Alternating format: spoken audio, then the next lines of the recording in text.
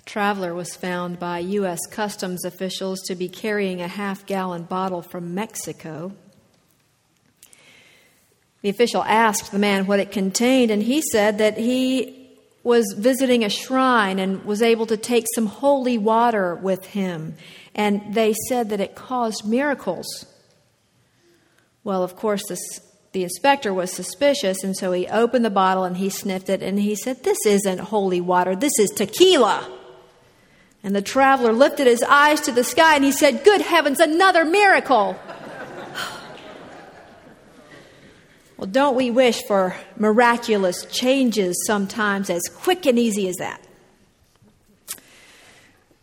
The biographers of Jesus, Matthew, Mark, Luke, and John, overflow with telling stories of Jesus' miracles. At a wedding, when the open bar ran out of wine, Jesus had several large water jars filled with water. And suddenly and quietly, that water became delicious wine, better than any they had tasted before. Another time, Jesus made mud from dirt and spittle, put it on a blind guy's eyes, and suddenly the man could see. A woman who had a 12-year blood illness simply touched Jesus' clothes, and the bleeding stopped. Jesus' ministry was about restoration. Restoration. With power which he received from God, Jesus restored people not only to health, physical health, but to their communities and to their families. Maybe some of you experienced this, but I've only heard about the announcement that was made from time to time that Elvis has left the building. And supposedly then the screams quieted and the crowds dispersed. But when Jesus left the scene, the opposite happened. Crowds gathered, and the power of Jesus became stronger. We see the beginnings of this in Acts 2 and 3. Perhaps you remember that the chapter 2 of Acts is when Pentecost happens. All the disciples are gathered together in Jerusalem, and the Spirit of God comes, descends upon them, and gives them power like they had never known before. Now, we're in Acts 3 today, the next chapter.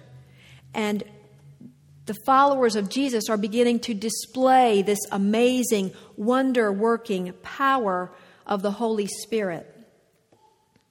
We start to see how that Spirit energizes the disciples and followers of Jesus and guides them to begin in one city, Jerusalem, and then to spread it out to the entire globe.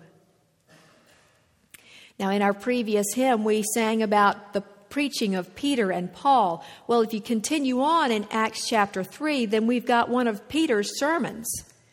He responds to the congregation or the gathering of people who are gaping when they see this man walking and leaping and praising God. He says, "Why do you wonder at this? Or why do you stare at us as though by our own power or piety we had made him walk? By faith in Jesus' name, his name itself has made this man strong." The power was in two things. First of all, the name of Jesus Christ. But second of all, in the faith in that name. Now, the guy at the gate was not asking to be healed. He was just doing what he normally did. Every day, we're told, people came and deposited him there at this entrance to the temple gate that they called Beautiful. People would come by, he would ask for alms, and people may throw a coin or two in his hand as they passed by, but he was a beggar. He was someone to walk past, not someone to encounter. Passers-by wouldn't have considered doing more than just giving him a coin or two. And that is what he had learned to expect. Peter and John break expectations. When the man asks them for alms, they stop. They don't just drop a coin in his hand and keep walking. They talk with him. Peter says, "Look at us." The man's legs don't work, but his eyes work fine as he fixes his attention on Peter and John. He expects a coin, and Peter says, "Silver and gold, I don't have." Well, probably the beggar expected that too. He heard that time and again. But then came the gift of the unexpected, surprising power as Peter continued, "But what I have, I give to you. In the name of Jesus Christ of Nazareth, stand up and walk." And he did. We don't know too many people who have experienced miracles like this. Though a Newsweek poll found that 77% of Americans believe that God or the saints cure or heal sick people who have been given no chance of survival by medical doctors. 77%.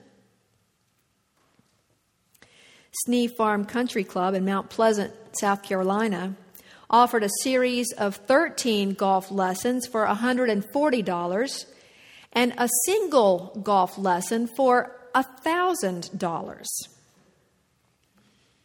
Their pro, Derek Hardy, explained, "If you expect a miracle, you should expect to pay for one." What is a miracle? Does it have to be some supernatural, sudden change? How many of us have said, "Oh, I wish for that neon sign that would guide us in the way we need to go"? As I've worked through the Transformation Journal this week, which is guiding our church's spiritual journey this year, my definition of miracles has expanded. The journal says that a miracle is a sign that points to God.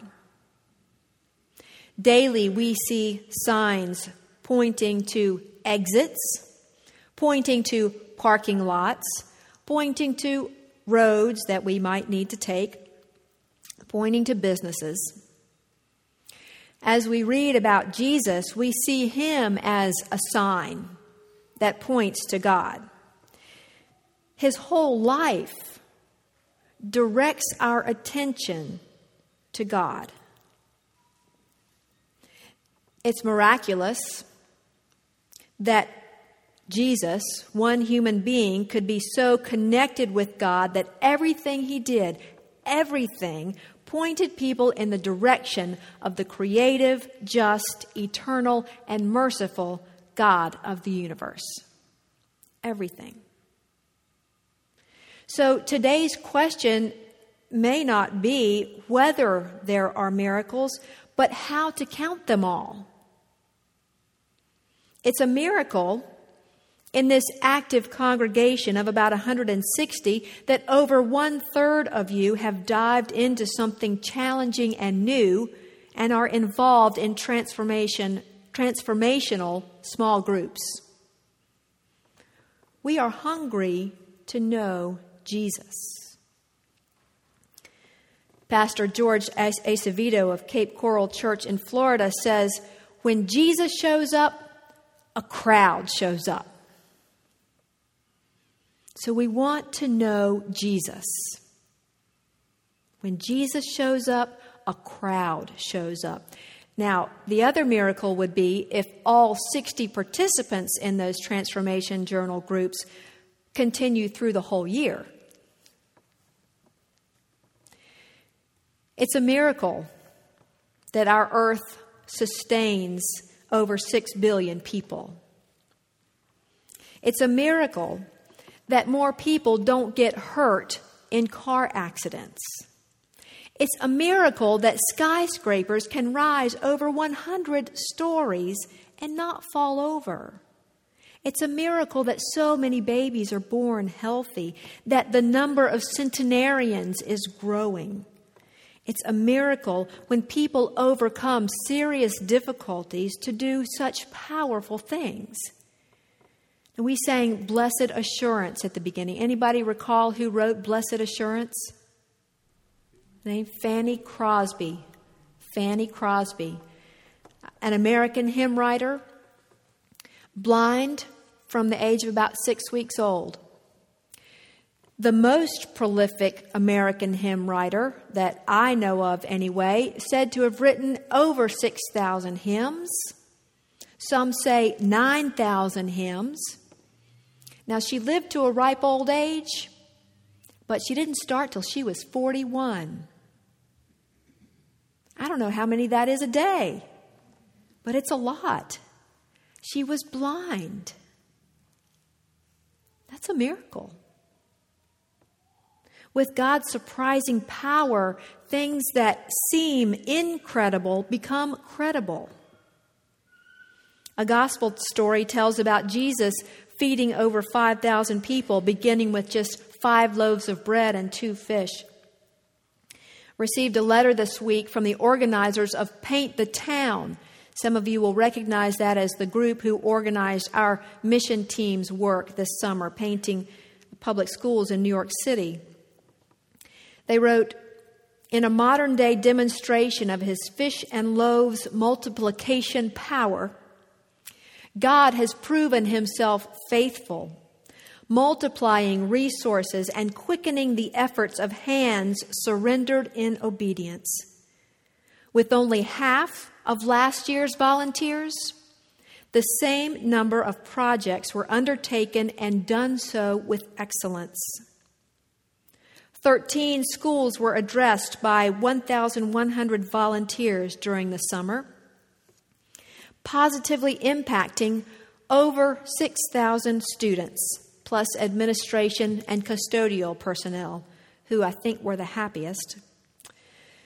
Paint the Town conducted 11 sports camps impacting over 1,000 children with 117 decisions for Christ, 11%, and distributing about 1,000 Bibles into many spiritually dark communities. That's a miracle. In a Newsweek article several years ago, Arnold Benson said, he was a veteran, he said, I had a comparatively easy time in World War II. I did not go through any of the private hells of men on ships in the Navy, of Marines at Guadalcanal, of infantrymen everywhere. But I saw and felt enough to empathize with those men, and I learned one profound lesson. Don't panic. Your car just broke down 27 miles from nowhere? Well, you're on the ground, not 12,000 feet high. You're not in enemy territory. It's only Wisconsin. Lost your job? There will be other jobs. And you've known people who've been out of work so long they can't remember what kind of work they're out of.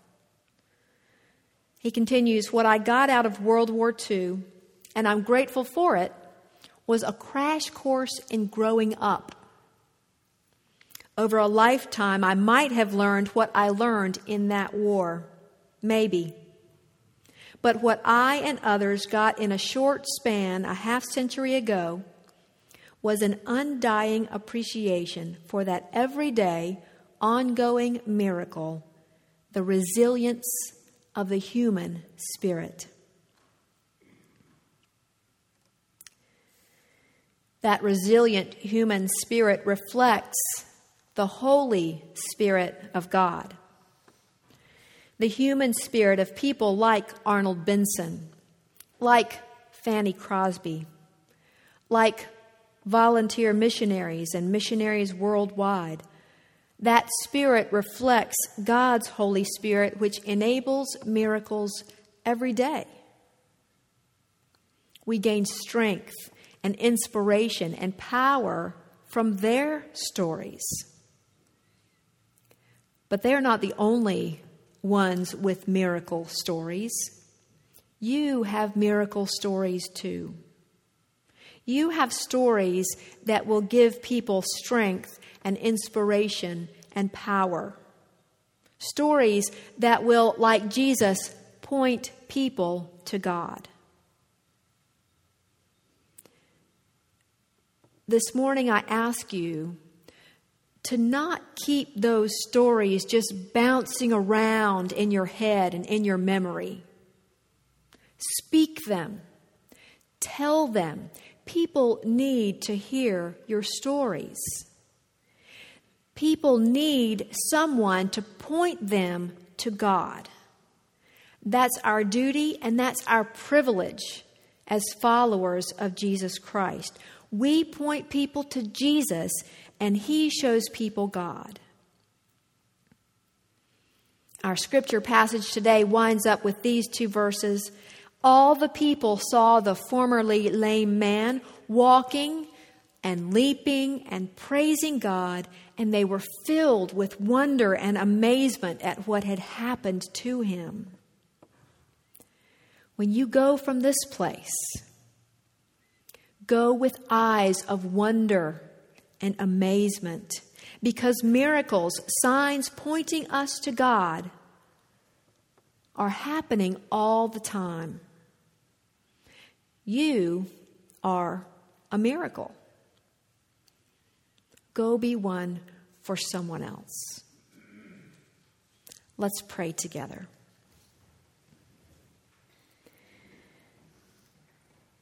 God of miracles, you have empowered us and you enable us to stretch out into your world and share our stories of miracles with others who need a sign.